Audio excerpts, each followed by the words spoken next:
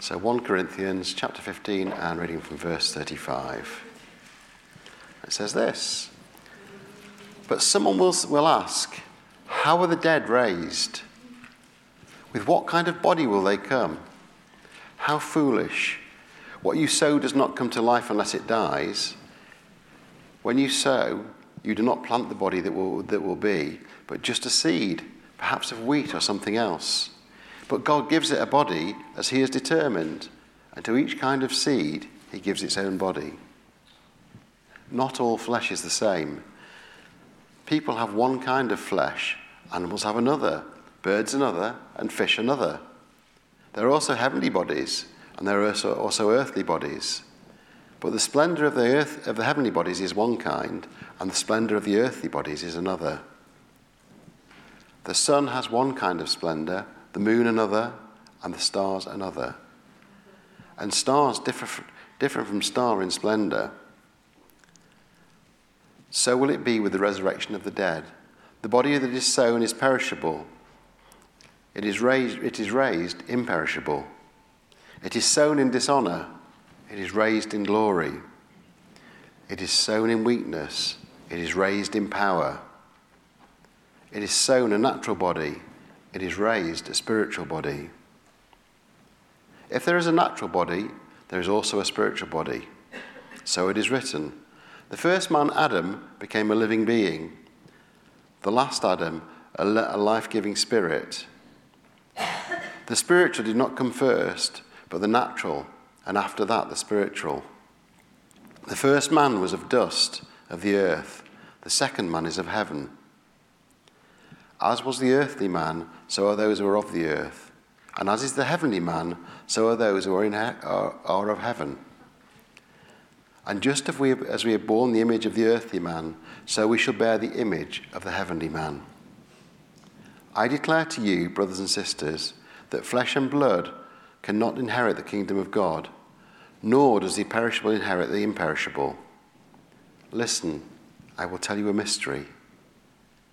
We will not all sleep, but we will be changed. In a flash, in the twinkling of an eye, at the last trumpet. For the trumpet will sound, the dead will be raised imperishable, and we will all be changed. For the perishable must clothe itself with imperishable, and the mortal with immortality. When the perishable has been clothed with the imperishable, and the mortality with immortality, then the saying that is written will come true. Death has been swallowed up in victory. Where, O death, is your victory? Where, O death, is your sting? The sting of death is sin, and the power of sin is the law. But thanks be to God, he gives us the victory through our Lord Jesus Christ. Therefore, my brothers and sisters, stand firm. Let nothing move you. Always give yourselves fully to the work of the Lord, because you know that the labour in the Lord is not in vain. Now hand over to Nick now. He's going to bring another reading to you, which is from 1 Thessalonians chapter 4, page 1188. Thanks, Nick. Thanks, Bill. So page 1188. So we're working through the book of 1 Thessalonians. So it's the first or the second bit of the New Testament to be written. It's the earliest part of the New Testament. And what we do in the church typically, sometimes we go through subjects and sometimes we go through books of the Bible. And this time we're going through a book of the Bible. We're in 1 Thessalonians, and I'm going to pick it up at chapter 4, verse 13. But because it's very short, I thought we'd just have that cross-reference with that other passage from 1 Corinthians. And our passage then for today goes like this. Brothers and sisters, he's talking to this little church plant in Thessalonica. We do not want you to be uninformed about those who sleep in death, so that you do not grieve like the rest of mankind who have no hope. For we believe that Jesus died and rose again. And so we believe that God will bring with Jesus those who have fallen asleep in him. According to the Lord's word, we tell you that we who are still alive, who are left until the coming of the Lord, will certainly not precede those who have fallen asleep. For the Lord himself will come down from heaven with a loud command, with the voice of the archangel, and with the trumpet call of God, and the dead in Christ will rise first. And after that, we who are still alive and are left will be caught up together with them in the clouds to meet the Lord in the air, and so we will be with the Lord forever. Therefore, encourage one another with these words. Let's pray. Just ask the Lord to speak to us. Father God, we ask you to open the eyes of our hearts. Speak to us, we pray. Come by your Holy Spirit and give us understanding of the things we've read today as we try to pull them apart and see what they mean. And impress on our hearts the things you want each of us to know and understand today. And we ask it in Jesus' name. Amen. Amen.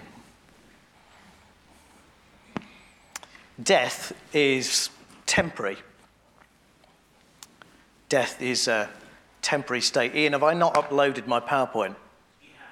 I haven't. You poor people. Okay. So you've got the sermon notes. So you might want, given that the PowerPoint's not coming up, so sorry about that. You might want to pick up then the sermon notes on the windowsills. There's some spare copies down here, and you're going to have to guess what the words are in the word search. Okay, that's going to keep you focused, isn't it? Okay. Death is a temporary state. Okay? We live a bodily existence now on the earth. We will live a bodily existence for the rest of eternity on a new earth. And death is just a temporary interruption between the two. How come? Why are we persuaded of this? Because that is what happened to Jesus. He lived a bodily life. He died brutally and sacrificially, and he rose again to a bodily life. And Jesus is therefore the pattern for the Christian. His death and his resurrection are the pattern for the Christian. He is the first fruits. I think that's the word on the word search, by the way. Christ has indeed been raised. Paul says this in 1 Corinthians 15. It's earlier in the chapter we read. Christ indeed has been raised from the dead, the first fruits of those who've fallen asleep. In other words, Christ, like the first fruits, was the first bit of the harvest that came in, and then over time the rest of the harvest came in. So Christ has died and been raised again. He is the first fruits of those who are going to be raised again. And the rest of the harvest is you and me and all those other people who've trusted the Lord over the years. We will be raised because Jesus is raised. There are only really 2 points this morning. We will be raised because Jesus is raised. And the second one is when he comes, we will be like him. When he comes, we will be like him. John says this, 1 John 3, "Dear friends, now we are children of God." We know that.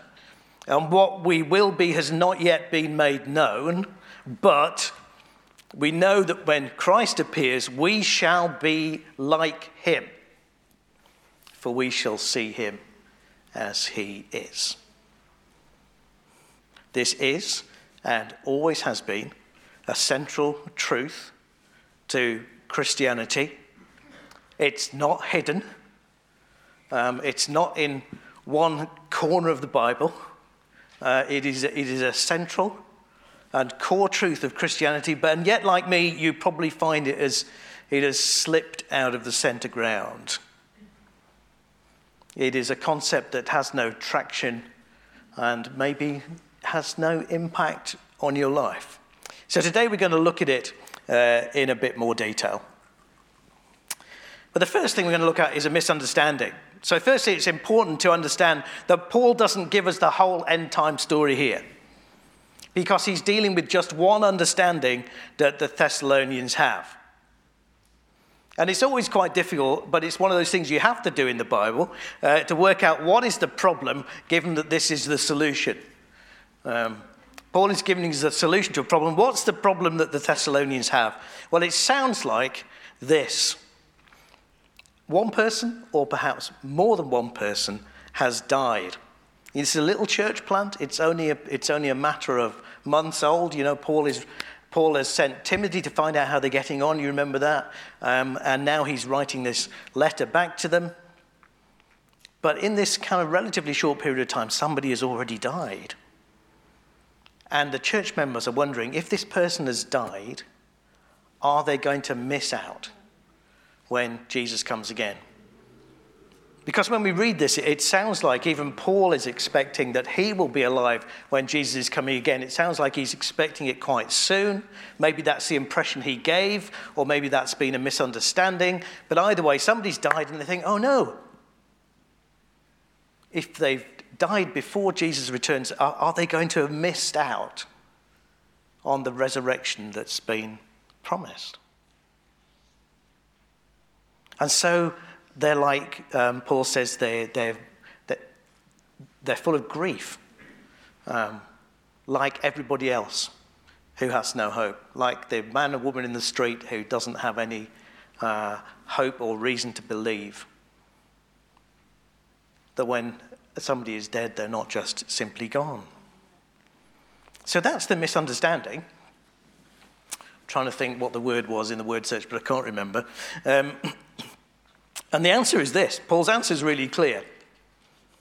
He says, the Lord Jesus will come down from heaven. So, okay, the Lord Jesus is in heaven now. Those who have died have gone to be with him, and he will come down from heaven loudly and publicly. It says, with a loud command, an archangelic voice, a trumpet call, and Paul says the dead in Christ will rise first. This is the answer to their misunderstanding. Those people have already died. They will rise first, and then they will be caught up together with those Christians who are still alive to meet Jesus in the clouds, is what it says, and to meet the Lord in the air. And then Paul says they will be with the Lord forever. But we have to notice again, this is not a complete end time scenario. Paul is not giving us an answer to the question, what are all the events that are going to happen in the future between now and when Jesus comes again and after Jesus comes again? He's not answering that question. He's answering one question. Will those who die before Christ returns be disadvantaged over and against those who are alive? And the answer is clear. No, they won't. On the last day, the dead in Christ will rise first, and then only together. Together might be the word in the word search. And only then, but it might be a complete red herring. But that'll keep you going for a bit. And together, only then will living Christians be joined with them for what happens next. Where did you get that from? Oh, yeah, clever man. I have sent them out. Yeah, they're on the WhatsApp. The slides are on the WhatsApp if you want to see them. I did send them out ahead of time. That's a brilliant bit of ingenuity. Thank you. So what was the word? It was together.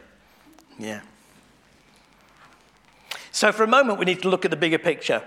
Okay, and try to bring in some other information. And this is for those who want to kind of study this in a bit more detail. There are some important words in our passage. The word for Jesus coming is parousia. And if you study these things or if you're going to read about them, you'll need to know that word. The parousia, P-A-R-O-U-S-I-A, means the visit of a ruler, Jesus coming back. The word for caught up, it's a Greek word, harpazo, it means snatched, taken away by force. And through that we get the Latin word for rapture. And all kinds of schemes are built around this idea of rapture being, but it means kind of snatched away by force. And there was a point where Paul was in Jerusalem and he was facing a mob, and the Roman authorities came and they raptured him. They snatched him away by force. They took him forcibly away so he'd be safe. And the Latin word for meat is apantensis. You don't need to know that, but one of the dictionaries I read said it's to be understood as a technical term of a custom whereby you went out to meet a dignitary, gave them a public welcome, and then you came back into the city where they were. And that's the view I would take of this passage. There are other schemes, and I'm not knocking them. I give them all respect, but I would take what they call an amillennial view. Put this passage together with other passages, I would say that all these things happen on the same day. There'll be one day when Christ returns, the dead will be raised. And what Paul says here about them meeting the Lord in the air is this kind of going out to meet him, and that they will come back. And then there will be bodily raised, the dead and those alive in Christ, bodily on the earth together in those new bodies that 1 Corinthians 15 talked about. Whatever scheme you take of the order of events, the end state is the same, that Christians will be raised and they will have a bodily existence in a new heavens and a new earth with the Lord forever. But really only, as I say, 2 points to try and take away today. Parousia was the word in that one. We will be raised because Jesus is raised. It's core Bible truth. We will be raised bodily because Jesus is raised bodily. Do you get that? So death is like sleep, and Paul uses that euphemism here. Talks about those who have fallen asleep. Not because they're unconscious. If you died today and you went to be with Christ, your soul would go immediately into the presence of Christ, the conscious presence of Christ. So as Jesus said to the thief on the cross, today you'll be with me in paradise. Or as Paul says, for me to live is Christ and to die is gain. He says, I desire to depart and be with Christ, which is better by far. But death is like sleep, not because it's unconscious, but because it's temporary. And it's followed by our awakening and a getting up out of bed. And the proof of this is that Jesus has died and been raised again. So you will die. You're looking confused. Okay, you will die. Sorry. That's just, it's the ultimate statistic, as they say. 1 out of 1 die. You will die. When you die, your soul goes to be with Christ. Your body goes to the grave. When Jesus returns, you will be raised into a new resurrection body. Still look confused. But that's the Christian truth. That's core to the Christian hope. And why do we know that? Because that's what happened to Christ. Christ is our pattern. So you may know who's heard of the Open Spaces Society. I assumed they were pretty obscure when I looked them up on the web. Okay. But the Open Spaces Society, they campaign for keeping green spaces, and a bit like the Ramblers Association, who you may have heard of, they try to keep footpaths open by walking down them and kind of asserting rights of way. Well, if you imagine that our way to heaven is a footpath that's just been closed, the farmer decided he doesn't like it, and he's kind of put an electric fence across it, and it's just and the weeds have grown in because of sin, and there's no way through. Jesus is in a sense our pioneer. He is the one who walks the path, cuts it back so the path is open. But Jesus is also the son of the landowner, to kind of push this analogy a bit further. So he gives us a right to walk that path that he has walked. And actually push the analogy a bit too far, he also gives us access to come and live in the big house at the end of the path. But listen to this. I want to give you a couple of scriptures. You can turn these up if you like. 1 Corinthians 6. Have a go and I'll tell you a page number.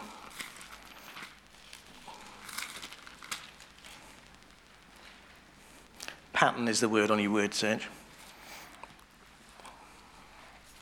1 Corinthians 6, verse 12. It's interesting that a lot of this comes in the context of Paul's letters to the Corinthians, because they were not convinced about this bodily resurrection. They were I think they thought that the resurrection had already happened. The resurrection was just a spiritual thing. They were in Christ, they received the Holy Spirit, that they were raised. And Paul is at pains to tell them this is not true. So I'll give you the context, because the context is sexual immorality, but bear with me. The Corinthians are saying to Paul, I have the right to do anything, you say, but not everything is any beneficial, he says. I have the right to do anything, but I will not be mastered by anything, he says. You say, food for the stomach and the stomach for food, and God will destroy them both. The body, however, is not meant for sexual immorality, but for the Lord, and the Lord for the body. Listen, by his power, God raised the Lord from the dead, and he will raise us also. Now, this can't be any clearer than that, can it? By his power, God raised the Lord Jesus from the dead, and he will raise us also. Turn through a couple of pages, 2 Corinthians 6, it's on page 11. No, 2 Corinthians 4. It's on page 1161. We'll come back to those contexts, which is why I'm reading them, but let's just nail this truth down. 2 Corinthians 4:13. Paul's talking about his ministry, his gospel proclaiming ministry. It is written, I believed, therefore I have spoken. And since we have that same spirit of faith, we also believe and therefore speak. Because we know that the one who raised the Lord Jesus from the dead will also raise us with Jesus and present us with you to himself. The one who raises the Lord Jesus will raise you and me also. We will be raised because Jesus has been raised. You will be raised to a new bodily life. What will it be like? You say, well, this is your second big point for the morning. When he comes, we will be like him. That's what John says, 1 John 3, verse 2. Our citizenship is in heaven. Paul says to the Philippians, we eagerly await a Saviour from there, the Lord Jesus Christ, who by the power that enables him to bring everything under his control will transform our lowly bodies so that they will be like his glorious body. What is the point of Jesus rising again from the dead and having a resurrection body unless it is a gift that he wants to give us also? Think what Jesus did after his resurrection. You can look this up, and in your home groups, I suggest they'll give you a little passage at the end of Luke, or you could go to the end of John. Jesus meets the disciples in a bodily form, and he eats breakfast with them. At the end of Luke, Jesus, he meets with the disciples in the upper room, I think, and they don't quite believe it's him. And he says, "Have you got anything to eat, guys?" And he eats something. Though it does seem that he's had the ability to appear in the room without coming through the door. Now, some people will say you don't have to believe that he can appear and disappear. But the point is, when they saw him on the beach, they saw him and is that Jesus? Is that not Jesus? He's kind of the same but different. When he comes, when Jesus returns, we will be like him. We will have a body like his, a resurrection body. So clearly it's going to be able to eat and drink, and it's going to be able to walk around, and it's going to be able to talk with people, and yet it's going to be different for all those reasons that we said over there. It won't wear out, and there'll be no death or mourning or crying or pain. Do you believe this? Is this part of your Christian framework? We will be raised because Jesus is raised. When he comes, we will be like him. It's quite a lot to take in. If this is kind of dropped out, it's quite a lot to take in, isn't it? Resurrection was the word, I think, on that slide. So sorry you don't have the PowerPoint. It was really good PowerPoint. It was I know it really helps to have something to look at, doesn't it? Not just me, but there you go. So when at the beginning of 1 Thessalonians, Paul says to them, we remember your work produced by faith, your labor prompted by love, and your endurance inspired by hope in our Lord Jesus. This is what he is talking about. This is your hope. That you will walk and talk with all those who've been raised in Christ on a new earth, in a new creation, on which we have to add from Revelation that the Lord himself is present. This is your hope that gives you endurance. We have to see it clearly. And we have to grow our sense of continuity with that eternal life. Rather than this discontinuity, I live now and then I die, boom, and then I don't know what. Living on a cloud, disembodied. It's not true. It's not true. Need a confident sense of continuity. Yes, we live on this earth, we die, got to be with Christ, but Christ returns, brings us with him, and we are raised to new bodily life, and we live on. And the earth at this point is renewed or made new, or it's a new earth, one or the other. And that's where we're going to live. Continuity was your word for that one. What difference does it make? What difference does it make? Well, let's try and nail that down. I think it subtly but powerfully brings us back to our bodies. Brings us back to the importance of bodily existence. We are bodily made. We are bodily saved. That's what we did this morning, aren't we? Bodily saved. We're saved by the physical death and the physical resurrection of Christ. We are bodily raised. We will be bodily raised. Bodies matter. Not designed to live forever in a disembodied existence. Now, for whatever reason, I grew up feeling I didn't have a right to exist. And I grew up, it's very strange but true, that I grew up feeling like I just didn't have a right to bodily exist. And I've been trying all my life, and I've only realized it in the last few months, been trying to live just a purely mental existence. And I can tell you that it doesn't work. And I can tell you that it leads to all kinds of subtle but important problems. I won't tell you about my subtle but important problems now, but if you want to, talk them in private, that's fine. But it's interesting, isn't it, all the focus on mindfulness. One of the things that mindfulness tries to do is to remind you that you're living in a body and that you live in time and space. There's stuff about mindfulness that's not really Christian, but that sense that you come back to your body. We have a bodily existence, and our bodies are important. And Paul's logic, those two passages in 1 Corinthians, 2 Corinthians, I don't know whether you've got your finger still there, is that we are going from one body, to another body. And the first is frail, ages, dies, and is sinful and is downright frustrating. And the second one is glorious, imperishable, holy, and there'll be no mourning or pain.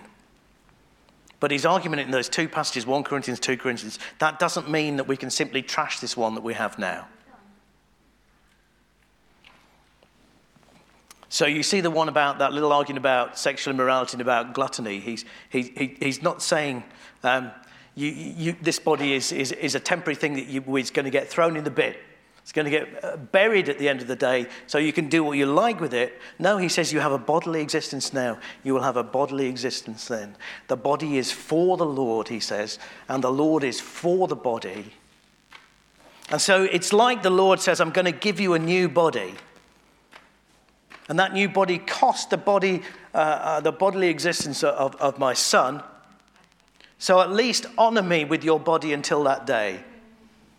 What you do with your body in the meantime matters. So Paul says you can't be a glutton. He says you can't be sexually immoral, sex outside marriage. He says we have to deal with the body. I know dealing with the body is a fight in this life. But it's a fight worth fighting because a bodily existence is what we're designed to be and what we will eternally be. So it gives us this, if we can get this perspective, if we can see this hope, if we kind of have this long view in our mind's eye, it goes like this, and you go up to heaven, but you're coming back to a physical existence. If you can get that in front of you. It gives you a reason to deal with the physical realities, the struggle that your body's kind of the sinful impulses they press upon you. But it gives us too a reason to press on. Gives us a reason to press on because we can see. Helps, doesn't it, if you can see, where you're going. We're not walking in the mist. It's like walking towards a kind of glorious destination, isn't it? Or you're walking up a mountain to the summit. If you can see it, you go and you keep on going. I think it subtly but powerfully changes everything. So let me just try and give you an example, and then we'll finish. Yesterday we had a church working party out in the gardens and the grounds. It was a glorious sunny day. I was wearing my knee brace on my left knee, which some of you have never seen before, because I have arthritis and half of it's worn out, and it's not going to get any better. In this life, it'll then need replacing at some point. And I can say, and I can go out and I can feel, oh gosh, my body is wearing away, but I'll be done with it soon. It's hopeless. It's only going to get worse.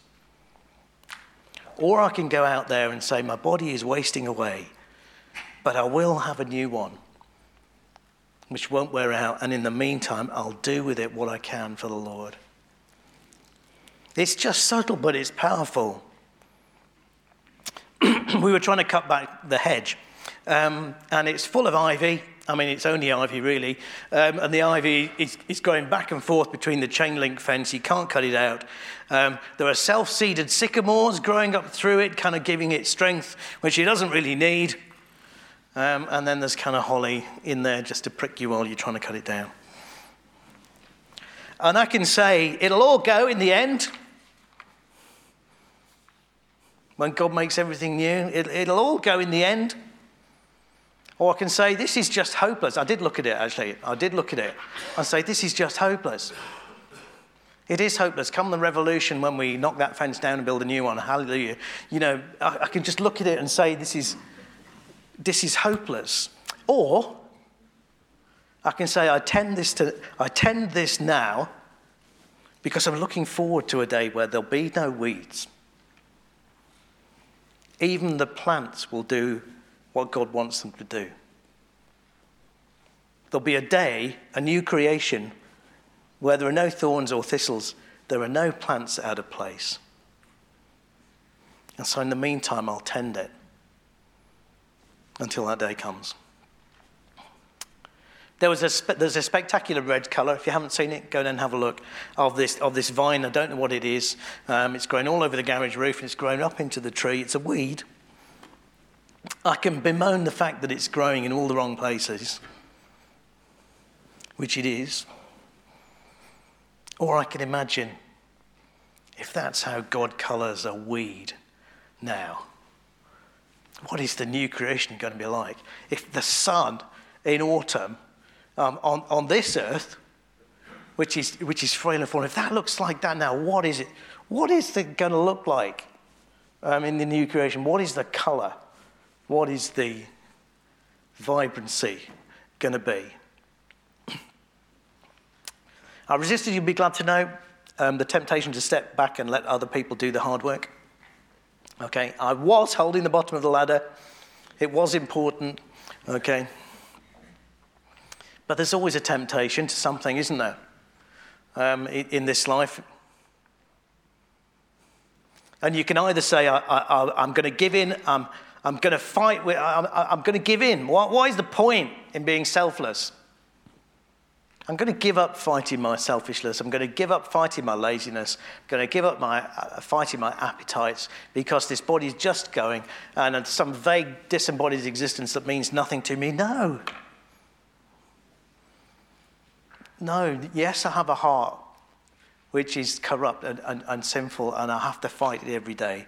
But I'm going to fight it every day because I'm going to have a new body which has a heart to do what the Lord wants it to do, and will do it perfectly and completely and joyfully and without mistake, just like Jesus lived his life.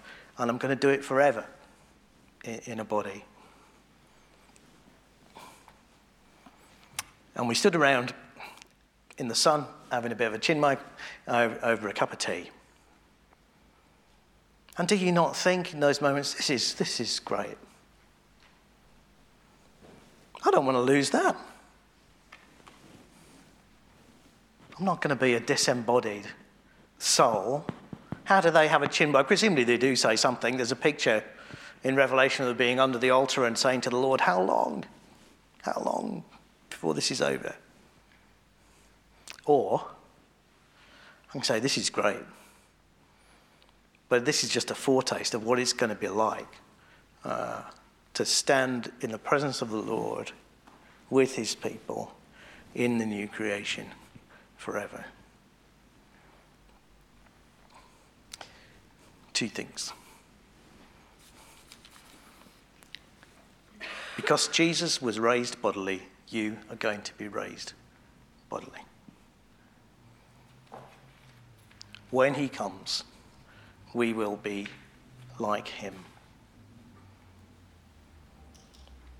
Atheism and materialism say we can't have this hope, but it's rubbish. It's absolute rubbish. We can have this hope. We do have this hope. It is the real, concrete, physical, bodily hope of the Christian. And if you're not going to put that in your schema, then you've just ripped the heart out of the New Testament. Proper hope changes everything, and it helps us joyfully endure. So as Bill read, just to finish, I declare to you, brothers and sisters, flesh and blood cannot inherit the kingdom of God. Do you hear that? Flesh and blood, your body now, it cannot inherit the kingdom of God. Nor does the perishable inherit the imperishable. Your perishable body, it can't inherit this new kingdom that God's going to create. Listen, I tell you a mystery. We will not all sleep, but we will all be changed. I once saw that in a card to a new mother and a parent, a new mother and new father. We will not all sleep, but we will all be changed? No. In a flash, in the twinkling of an eye, at the last trumpet, the trumpet will sound, the dead will be raised imperishable, and we will be changed. Therefore, end of 1 Corinthians 15, my dear brothers and sisters, stand firm. Let nothing move you. Always give yourselves fully to the work of the Lord, because you know that your labor in the Lord is not in vain. Let's pray.